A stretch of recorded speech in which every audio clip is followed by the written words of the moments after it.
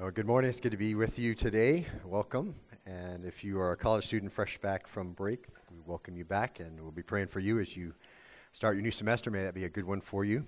And I have a number of college students in my own home, so we are cognizant of that prayer need, so we'll lift you up. Anything we can do to help you, let us know. If you would, as you have children, you can release them to Sunday school if you'd like to. For the rest of you, taking your copy of God's Word, turn to 2 Corinthians chapter 12. Special thanks to Alex and the band for leading us and getting us to the point where we're ready to be fed. Let's open the Word and do that. We're beginning this last portion of our study through these two wonderful letters. We've titled them God's Plan for a Healthy Church. And in particular, this last section, Marks of Ministry, Paul's Example. And because it's been a few weeks, let's read together, picking up in chapter 12, verse 12, and read to the end of the chapter as we begin to let the Holy Spirit go to work. Look in your copy of God's Word, verse 12. The signs of a true apostle were performed among you all with perseverance by signs, wonders, and miracles. Verse 13, for in what respect were you treated as inferior to the rest of the churches, except that I myself did not become a burden to you? Forgive me this wrong. Here for this third time I'm ready to come to you, and I'll not be a burden to you, for I do not seek what is yours, but you. For children are not responsible to save up for their parents, but parents for their children. Verse 15, I will most gladly spend and be expended for your souls. If I love you more, am I to be loved less? Verse 16, but be that as it may, I did not burden you myself. Nevertheless, crafty fellow that I am, I took you by deceit. Certainly I have not taken advantage of you through any of those whom I have sent, have I? I urged Titus to go and send the brother with him. Titus did not take any advantage of you, did he? Did we not conduct ourselves in the same spirit, walk in the same steps? Verse 19, all this time you've been thinking that we were defending ourselves to you. Actually, it's in the sight of God that we have been speaking in Christ, and all for your upbuilding, beloved. Verse 20, for I'm afraid that perhaps when I come to you, I may find that you may not be what I wish, and I may be found by you to be not what you wish, that perhaps there will be strife, jealousy, angry tempers, disputes, slanders, gossip, arrogance, disturbances. Verse 21, I'm afraid that when I come again, my God may humiliate me before you, and I may mourn over you. And many of those who've sinned in the past have not repented of the impurity, immorality, and sensuality which they have practiced. As we begin to close that out, we see that at the end of chapter 12. If we take chapter 12, verse 12, all the way through the end of the book, if we were going to sum it up in one thing, we'd sum it up in affection. I think we can easily say that as Paul begins his closing, and we can kind of see the tenor of that letter, that we understand that Paul loves the church. We understand, if you've been with us, that the church has caused no end of trouble, been very rebellious, and Paul has had to do a number of things and has suffered a lot at their hands. But he has provided a good example for them, and it's hard to quantify the impact of a good example, isn't it? You may remember some in your life, perhaps in your walk with the Lord. I hope you've had good examples of your walk with the Lord. Somebody you can look up to, somebody who has set those standards very high as they followed the Lord. I know I have those folks that I can picture their face in my mind right now. Perhaps in your field, wherever you work, you may have people who've done a really good job and become a good example. Years ago, the Communist government of China commissioned an author to write a biography of Hudson Taylor with the purpose of distorting the facts and presenting him in a bad light. They wanted to discredit the name of this missionary of the gospel, and as the author was doing his research, he was increasingly impressed by Taylor's saintly character and godly life, and he found it extremely difficult to carry out his assigned task with a clear conscience. Eventually, at the risk of losing his life, he laid aside his pen, renounced his atheism, and received Jesus as his personal Savior. Whether we realize it or not, our example leaves an impression on others. A study even more close to home, a study not too long ago disclosed that if both mom and dad attend church regularly, 72% of their children remain faithful. If it's only dad, 55% remain faithful. If it's only mom, 15% remain faithful. If neither attend regularly, only 6% remain faithful. The statistics really speak for themselves. The example of parents and adults is more important than the combined efforts of the church and Sunday school. And of course, we know there's more to that, don't we? We know that people can go to church but not live like it. Kids are quick to pick up on a fraud, aren't they? If you just come to church and then at home the gospel doesn't penetrate, there's no fabric of Christianity, there's no walk with the Lord, Of course, kids pick up on a fraud, but the opposite is also true. You come faithfully as you should and sit under the teaching of the Word and be involved. Then at home, the fabric of Christianity is there. It really is the guide for everything you do. Kids recognize the reality too and are willing to embrace Christianity as true as it is. As we think about examples, of course, we began to see some examples of a faithful minister last time we started this section. And regardless of how ministry is redefined by individuals in the modern church, I often wonder how many times the Lord will have to point to His Word and say to our embarrassment, I know what you thought, but I left you some important examples in those who came before you for you to follow. And I think that will be certainly the case. And not the least of these is the one we started with last time, an important mark of ministry, and that is Paul's example of perseverance. Last time we looked at chapter 12, verse 12, and we read, the signs of a true apostle were performed among you with all perseverance by signs, wonders, and miracles. And we took a lot of time with the marks of a first century apostle, one that cannot be duplicated, but we saw what those were, and we took a lot of time with that. But the words that help us understand the heart and example of Paul for us is in the phrase, with all perseverance. False teachers, of course, are concerned about fame and prestige and importance. Paul had many of them in the first century. We still have them today in the church. And that's all driven by pride. But as we look at Paul's example with regard to the work of the church, his concern was humble faithfulness and dedication. He was concerned about doing God's will in the most excellent way possible and not drawing attention to himself. And this is basically his constant attitude with regard to ministry. When it came to his countrymen, when it came to some in the church, certainly the Roman authorities, it's easy to sum up how he was treated. He was persecuted. That didn't impact the way that he performed his ministry. They were hostile to Paul. They hated him. They resented him. They rejected him. His own countrymen whipped him numerous times, and ultimately Rome beheaded him. And so through all of that ministry, he maintained his faithfulness. And that's bound up in that word perseverance. It's the noun hupomone in the Greek. And it just really means, as we saw last time, to bear up under any circumstance, to remain faithful under difficult times. And that was our first mark in this section, serving as an example from Paul to everybody who follows in ministry, is bearing up and remaining faithful in the service of the ministry.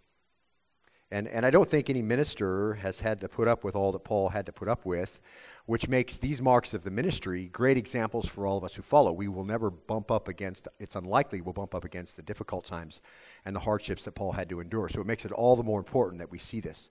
As you read through the Word of God and you teach it verse by verse and word by word, you realize that these are not just things done in academia. We're not just figuring out what the sentence means and making sure we understand all of that stuff. When we understand that, we can see that these things were left here for our example, as I mentioned before. I think many times the Lord will have to draw us back and say, look, I know what you did, but this is not the example I left you. You should have been able to pick up on that. So we want to make sure that we do.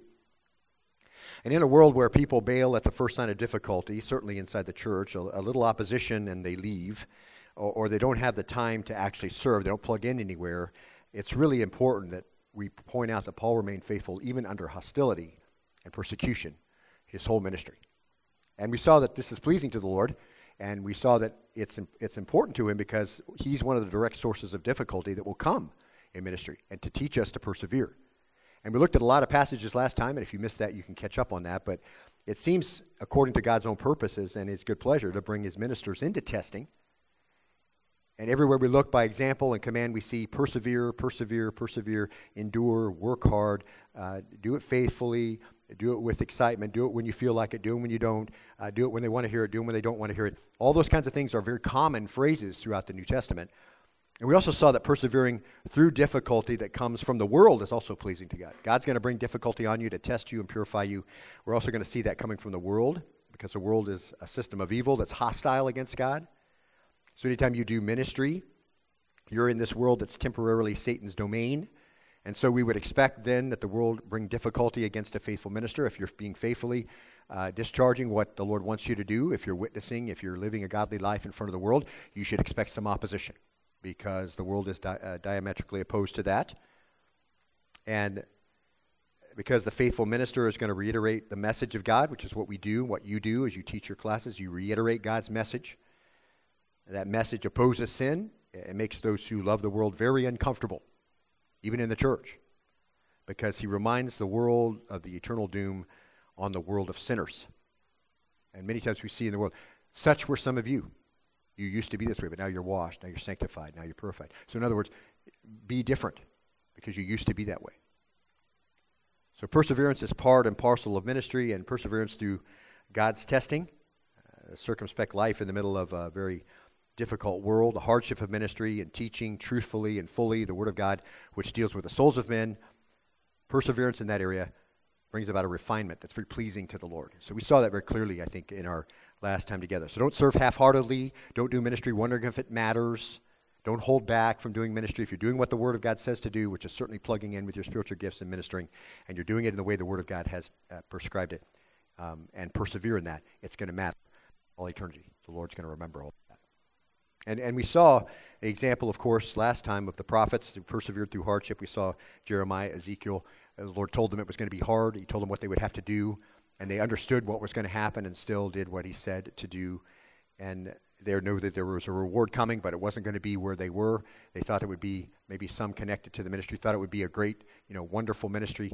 Perhaps as people come out of seminary, they think the ministry is going to be a certain way, and yet the Lord has a plan for the ministry you're going to do that might not match up with your expectations. Doesn't mean that you're not doing what you should do. It means you're doing precisely what you're supposed to do if it lines up with what the Word of God says. And that's what they did. And Jesus, of course, is our example, persevered through death, knowing he would receive the honor due him and he would have the glory again as he had at the beginning. He'd bring many sons to glory. He did his ministry among people, and he would be killed by their own hands. And the apostles persevered, and we looked at a number of those examples. Certainly Paul is there. Many of them knowing their death would be at the hands of those they ministered to, looking forward to a future reward. And those who have then followed after, who are faithful ministers, followed these examples. See, this is what this is supposed to look like. And so when we move on to verse 13, we're going to see this next mark of ministry. We have perseverance, and this next one then is Paul's example to us all as selflessness. If you're a note taker, you can find that on the back of your bulletin. Verse 13, read there with me in your copy of God's Word. Open it up because it's very important for you to follow along. For in what respect were you treated as inferior to the rest of the churches, except that I myself did not become a burden to you? Forgive me this wrong. Stop right there. Now we know that the false apostles attacked Paul's ministry. They made it clear to the church that they had received a substandard ministry brought to them by a substandard minister. We looked at all of that several chapters ago.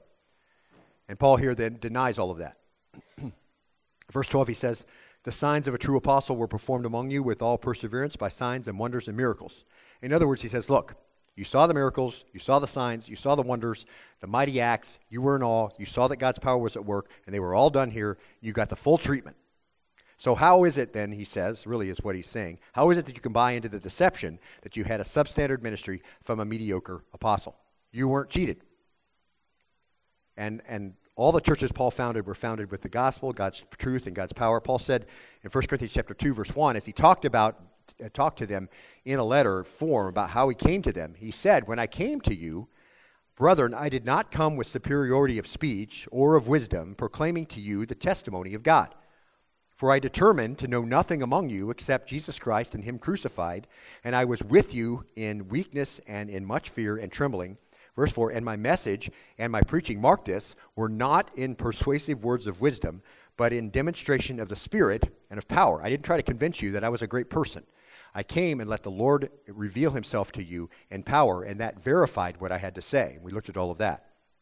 So that your faith would not rest in the wisdom of men, but on the power of God. So you received everything you were supposed to receive, and in every place Paul did his ministry, they received it. The thing about Corinth was they just didn't get a bill. That's the only thing they didn't get. He took care of all of the things he was supposed to do. He planted the church. They saw the power. It verified the speaker and the message, but they just didn't have to support him. You got the signs, you got the wonders, you got the truth. I came, I didn't preach myself or the wisdom of man. I preached the truth of the gospel to you. The only thing you didn't get was a bill. Paul had determined from the start not to burden the Corinthians with paying his support and the support of those who traveled with him, because that had been an issue here for a long time. The false teachers had pushed some gossip since they've arrived. Number one, Paul didn't really love the church like he loved other churches, or he would take support from them. And of course, that's to pacify their own conscience as they bilked the church out of everything they could bilk the church out of, which is still going on today.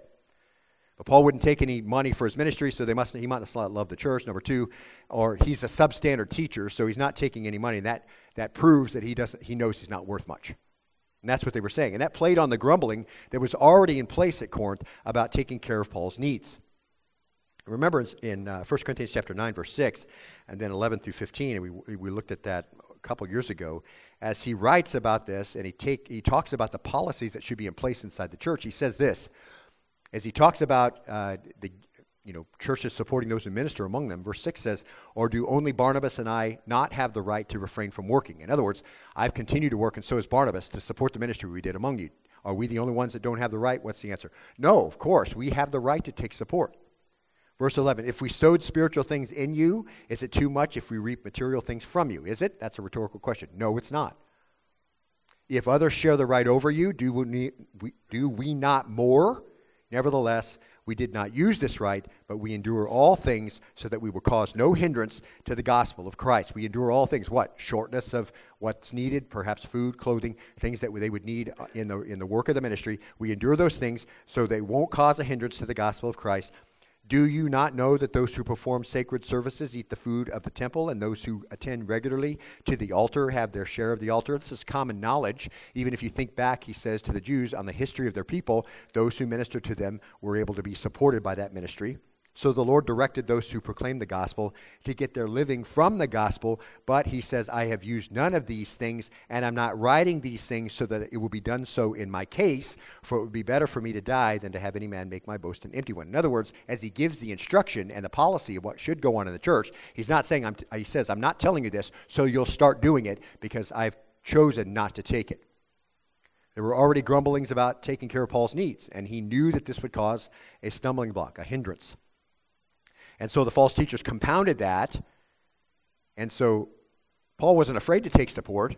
He just knew it would cause a stumbling block for some. And it appears, too, in this case, he also wanted to avoid the stigma that was attached to the false teachers who were there that were taking all the money they could get and milking the church and everybody as much as they could. And it's always the case with a faithful teacher that they can easily get lumped in together with false teachers in this respect. That, okay, well, we're paying him, he must love money. And he made that clear, even though he had a right to be supported, and he was by other churches. In fact, we see in 2 Corinthians 11:7, did I commit a sin, humbling myself so that you might be exalted because I preached the gospel of God to you without charge? Can you imagine that they were saying that was some kind of sinfulness? Of course it's not a sin. I robbed other churches, he said, by taking wages from them to serve you. And when I was present with you and was in need, I was not a burden to anyone. For when the brethren came from Macedonia, they fully supplied my need. And in everything, I kept myself from being a burden to you and will continue to do so. So obviously, this is an ongoing issue. And it's very easy to read through that passage and not think about that. But other churches supported him, so he didn't have to ask anything from the Corinthians. When I was present with you, he said, and I was in need. And that's important to recognize because we've looked at all that type of need that he had on his ministry road, right?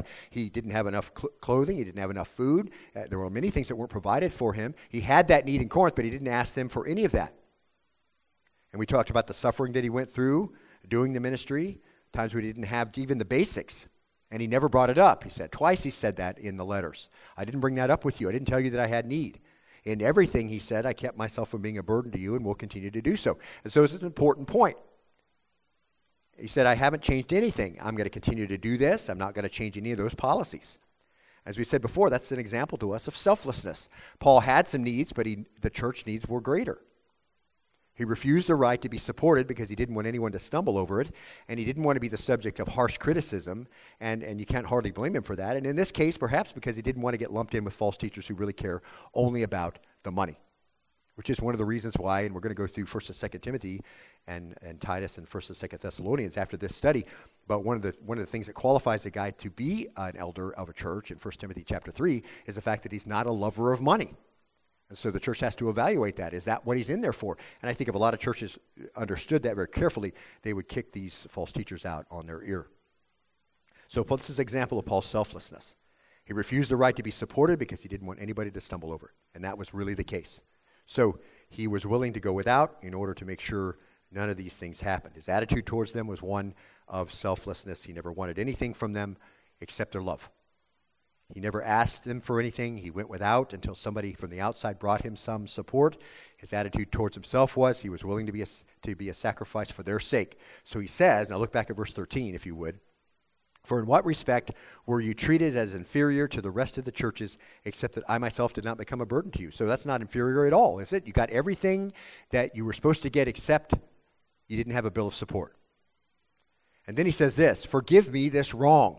Can you imagine him having to say that? I mean, you got everything but the bill, please forgive me. He's doing everything he can do to get through to them, even using some sarcasm, which is what we see right there.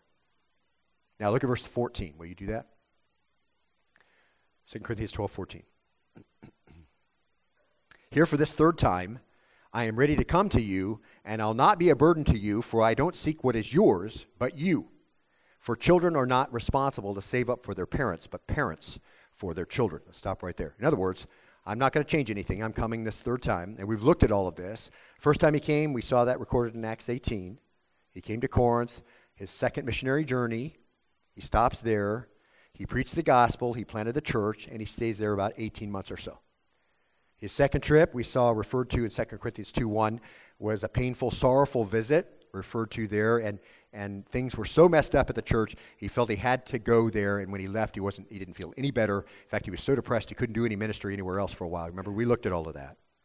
He found himself in sorrow, and he's going to refer to it again as we move on into chapter 13. In verse 2, he'll say, I have previously said when present the second time. So we know he's already been and come back.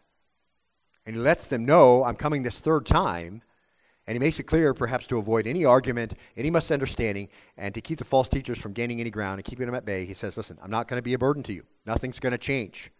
I'm not going to take any support. That's his policy, declining money for personal needs. That's going to remain in place. Then mark this. For I do not seek what is yours, but you. That's really good, isn't it? I mean, if you had to take a little snapshot and you want to kind of snap it into your ministry, that would be a good one. It's just so beautiful. And that's our third example from Paul on our next mark of ministry that is Paul's example to us, and that's devotion. Paul gives us the example of bearing up and remaining faithful in the service of the ministry, even when it's hard and people are hard on him. And Paul gives us the example of selflessness, even to the point of denying the basic needs that he has in order not to offend and be made to look like the false teachers. And number 3, Paul's devoted to the church.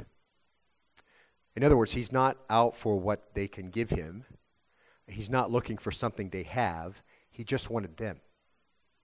He wanted them for the kingdom. He wanted them for God. He wanted them for their lives to be in obedience to what the Lord would have so they could have the blessing that comes from that. He wanted their lives for righteousness and holiness. He wanted their lives for the glory of God because they were supposed to live for that glory. And he's made it clear throughout all those letters over and over again. We see that constantly. And when he arrives, he's still speaking the same thing, and he's still seeking their friendship, and he wants to build up his relationship with them. He's devoted to their good, and he's not seeking what they have or what they can do. He's so devoted to them. And this is probably in stark contrast, likely, to the false teachers who are always seeking what the church has and bilking them out of as much as possible, and that hasn't changed at all even today. Paul's the opposite of that. And beloved, when you think about this, what is the analogy he uses to help them understand his attitude towards them? Look at the last part of verse 14. Children are not responsible to save up for their parents, but parents for their children. He's devoted to them as a parent should be to their child. And to get to the essence of that, it says to save up. Thosorizo, present active infinitive. And I think if you're a parent, you can understand this very well. And we're going to connect this and understand how this is supposed to go. But with an infinitive, there's no limit to persons or number. And present active is the tense and voice of reality. So the idea here is this, and the church can understand this even from a natural world. It is the parent's responsibility to provide for their children. And it's not like a one and done deal. And the relationship continues. It's far from over. There's much that he has to give. Just like as your child grows, you're not one and done at 5. You're not done at 3. You're not done at 7. There's more that they need, and you're going to sculpt that ministry to them in a way that produces disciples. And that ministry is far from over. Much more he has to give. But not so that the parent can get something, but so the parent can provide something, see. And it's just a simple, universal axiom. Parents are to take care of their children. And that should be their joyous privilege. That's the whole sense of this passage. It should never be construed as reluctant. It should never be construed as manipulative. Whenever a parent whatever a parent can do, they should continually do. That's the idea there of the infinitive. With joy. There's no limit to that. And devotion, because that's how, mark it, the Lord deals with you, isn't it?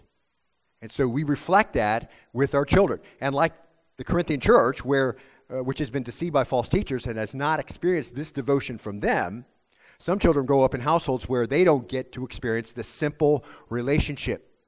And for both the church and, of course, the individual, it's very hard to adjust to the right kind of relationship after you've started with the wrong kind. And if you're in foster care, you understand this very clearly, don't you?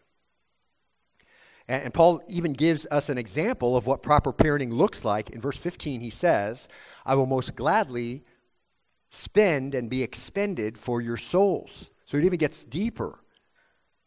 And this is just a wonderful statement in the original language, but it's also that fourth mark. Paul joyfully poured himself out for the ministry, and so should every minister.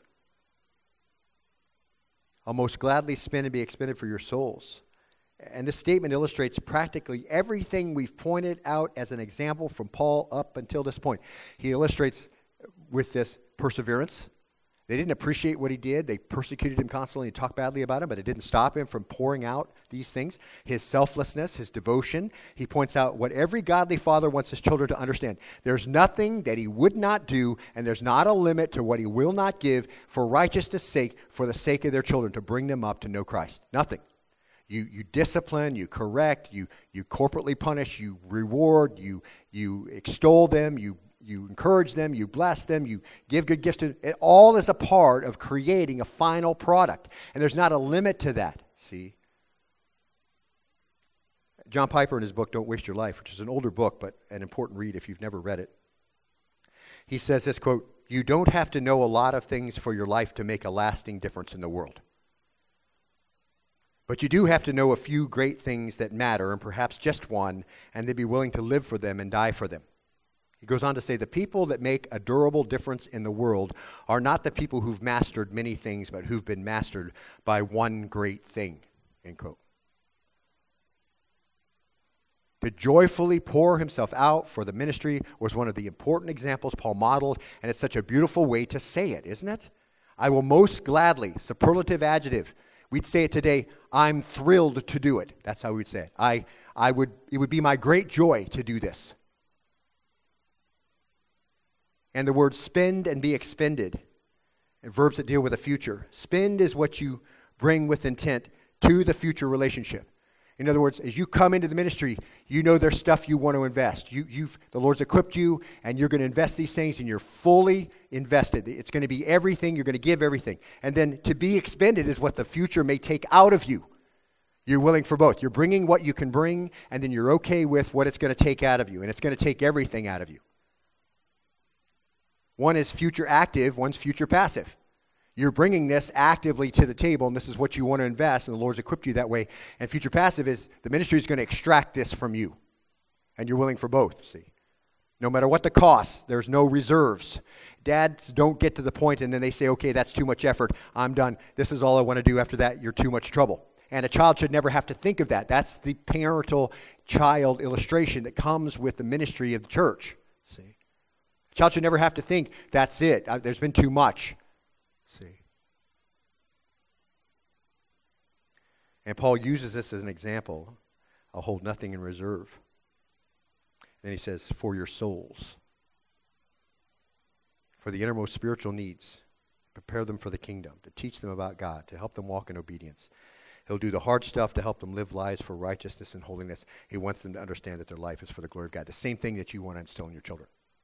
And you're doing it the way the Scriptures prescribed it to make it happen. And there's no reserve. There's limit. No limit. Person or number. Paul's letter to the Romans that we studied through a number of years ago, he said, Romans chapter 9, verse 3, he said, for I could wish that I myself were accursed, separated from Christ, for the sake of my brother and my kinsmen according to the flesh. It's easy to read that passage and not even think about what he just said, but you understand what he's saying, right? He would almost be willing to spend his salvation if it could get somebody else saved. That's an incredible statement, isn't it? For my brethren, for the Jews that hadn't come to faith, Paul says if he could, which he can't because his faith was not ever his, right? He was held by the Lord. He was elected, and placed in securely, and he can't get rid of his faith and unload it, even though he said, I would gladly spend my eternity in hell if I could make sure my countrymen knew Christ. That's commitment, isn't it? In Philippians, he said, in Philippians chapter 2, verse 17, but even if I'm being poured out as a drink offering upon the sacrifice and service of your faith, I rejoice and share my joy with you all. Even if I'm poured out as a drink offering. In other words, if bringing the gospel to you costs me my life, that's okay. See, that's the commitment level we're talking about. See, and that's not some extra super Christian. That's normal Christianity in ministry. That's what this is all about, see? These are examples of ministry and the attitude you bring. Conformity to the word. What does the word say? What does it mean by what it says? How does that apply to me? Here it is. See, just very simple principles that become the marks of your desire to do ministry, and it's so intricately connected, because it's so personal, as with being a parent. And isn't that just what Jesus did too? I mean, we have that example, of course, as our primary one. His disciples are arguing over, as they're walking, who's going to be greatest in the kingdom, who gets to sit in the most important seats, and who's most important and all of that. And in Mark chapter 10, verse 42, Jesus says, calling them to himself, you know that those who are recognized as rulers of the Gentiles lord it over them, and their great men exercise authority over them. You know how the world works, right? Everybody has a boss, and everybody has a power thing going on, and they want to make sure they lord it over the people who are below them. That's how the world works. But it's not this way among you. But whoever wishes to become great among you shall be your servant, and whoever wishes to be first among you shall be slave of all. Mark this, for even the Son of Man did not come to be served, but to serve and give his life as a ransom for many, joyfully pouring himself out for the ministry, no reserves, gladly spent and expended. Right? That's what that looks like. Now look at the end of verse 15 as we get ready to wrap up. This is a very sad statement. He says this, if I love you more, am I to be loved less? Paul says, is that how it's always going to be? If there are no reserves and he joyfully pours himself out for them, will they keep responding in the wrong way? And I think that's an important question. And certainly it is the situation in many ministries even now. It's a question about the fundamental nature of the relationship between those who are leading and those who are being led. Will it continually be the more he gives, the less they love? And that can certainly be the case for the modern minister. And I've known many friends who've been in churches just like that. The more they work and the harder they work and the more they invest, the less they're loved. And there's this undercurrent that, just like in Corinth, where it's always just stirring everything up. And no matter what that person does, it's never enough. And the question's filled with emotion, isn't it? I mean, you can see his heart again, just like it was at the beginning of this letter. But it isn't fatalistic, and he isn't caught up in the answer, and it's not going to stop him from doing the work of a faithful minister and being an example, because look at verse 16. What does he say? Be that as it may. Isn't that great? He doesn't say, oh, forget it. You guys don't even like me, let alone respond to me. I'm out. He doesn't say that. Be that as it may. And there's certainly more here that we can finish today, but let's look at the first part. However they may react to him, that's the issue. However they may receive him when he comes, no matter how they may lack appreciation for what he's done for them, no matter that they may not realize his love for them. And again, you can make a great analogy to children, right? A true father is raising a child, and someday they may understand why you're doing what you're doing, right? Why you're helping them, why you're chastening them, why you're corporately punishing them, why you're doing the things that make sometimes their life difficult. They might not like it. You hope that they'll be mature enough at some point to say, hey, you really love me enough to do this, see? But be that as it may, whatever occurs, I'm going to continue to do it because I'm not doing it for that. I'm not doing it for a pat on the back that says, hey, we really appreciate what you're doing. Because most of the time, if somebody's in disobedience, they don't appreciate you calling them out.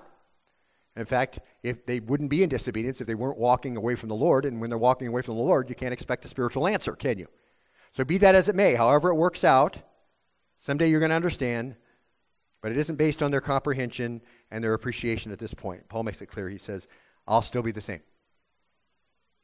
That's amazing, isn't it? Be that as it may, I did not burden you myself. It connects well with Paul's first example of perseverance, doesn't it? However it's going to be, I'm still going to persevere. In spite of their lack of appreciation, he says then in verse 16, be that as it may, I did not burden you. In other words, Not only am I not going to take support from you, I didn't drag you through all of that either. I'm not going to beat you up about all the way that you responded to me. I'm not going to keep rehashing all the stuff that you said about me. I'm not going to live back there. However it is, I'm still going to do what I'm supposed to do. Nothing's going to change.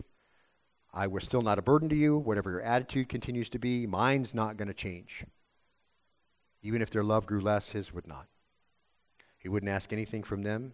He was going to come with another visit. We saw Paul forecasting perhaps how that might come out there at the end of this chapter. We'll get to that. But he wasn't asking them for anything. He was coming for another visit, and he was doing it for their eternal benefit. Right? We pointed out at the beginning, it's really hard to quantify the impact of a good example. But doing ministry like God wants it done allows his Holy Spirit to go to work and ministry be done in power. Isn't quantified by big numbers. We never see that in the New Testament. Paul wasn't popular during his day, was he? I mean, it would seem like he would have been.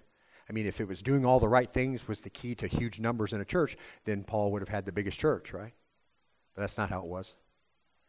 It's not quantified by fancy, slick shows and performances where everybody feels good when they walk out. It's not quantified by that. There's no power there. And we looked at all that as it relates to false teachers. It's quantified in eternity, isn't it? Where the Lord keeps track of those who call themselves his servants, and he keeps track of what they do. And where the deeds and the work will be put on display for all to see for all eternity.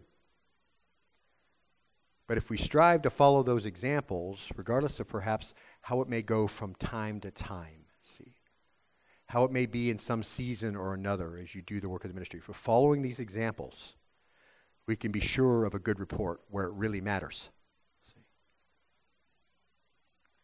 Paul gives us the example of persevering. Paul gives us the example of selflessness, even to the point of denying his basic needs in order not to offend or to be made to look like false teachers. And Paul gives us the example of devotion to the church, a love of to be spent and expended for their joy and for their benefit, like a parent does for a child. Paul gives us the example of joyfully pouring himself out and being used up. And then this last one for today, number 5, Paul gives us the example of humble faithfulness no matter what, be that as it may. That's just so beautiful and humbling at the same time, isn't it? There's so many little snapshots that can just define your ministry very clearly and very well. If we could understand that and realize that's not some other level of minister. That is a true minister. If you're going to minister, that's what it's going to look like, see. And that's a blessing, and I hope it's instructive for you. It's hard. I don't want what's yours, I want you. What a great way to express that. Let's bow and be dismissed in prayer. We're out of time, and I'll just give the Lord this time. Lord, we thank you today for an opportunity to be in your word. We thank you for the joy of the fellowship. We thank you for the songs that recognize your holiness and your sovereignty and your power and your nature, attributes. True songs that help us remember that we are the beneficiaries by your grace of all these things. And Lord, the time that we can spend in prayer and the time we can spend giving of what you've given to us materially so that we recognize you own all of that. And then as we get to this time where we get into the Word, we recognize that you give us these examples, not just so we can say, oh, nice, and move on as if we've just read it and taken it in, but really to understand the nature of the person who's saying it and how it worked out, and then letting that be our model. How much less would be the rollover in the pulpit and in the Sunday school and in the small group if we understood that these are our marks. Loving like that, encouraging people like that, sticking with it regardless of whether or not it's reciprocated. These are marks of a true minister. These are the marks where we'll be sure that when we come to the end and the Lord looks over that, we will be well-pleasing in his sight because these are the examples he's left for us. And so, Father, help us be a church like that. Help us be a church who examines what the Word says, what it means by what it says, and then whether it's instructive or corrective, information, direction, praise, submission, repentance, all these kinds of things, Father. Help us to be a church that responds because we're individuals who respond. So let your word come alive as it is in our own hearts. Do the work it needs to do, convicting us of sin, wherever that might be, and all of our self-justification of why we do what we do. Instead, bring us in line with what we see here. Help us to see how to fix that, and by your Holy Spirit, do that very thing. We thank you for this time together, for the joy it is to be in one another's company. We give you praise today in Jesus' name, and all God's people said, amen.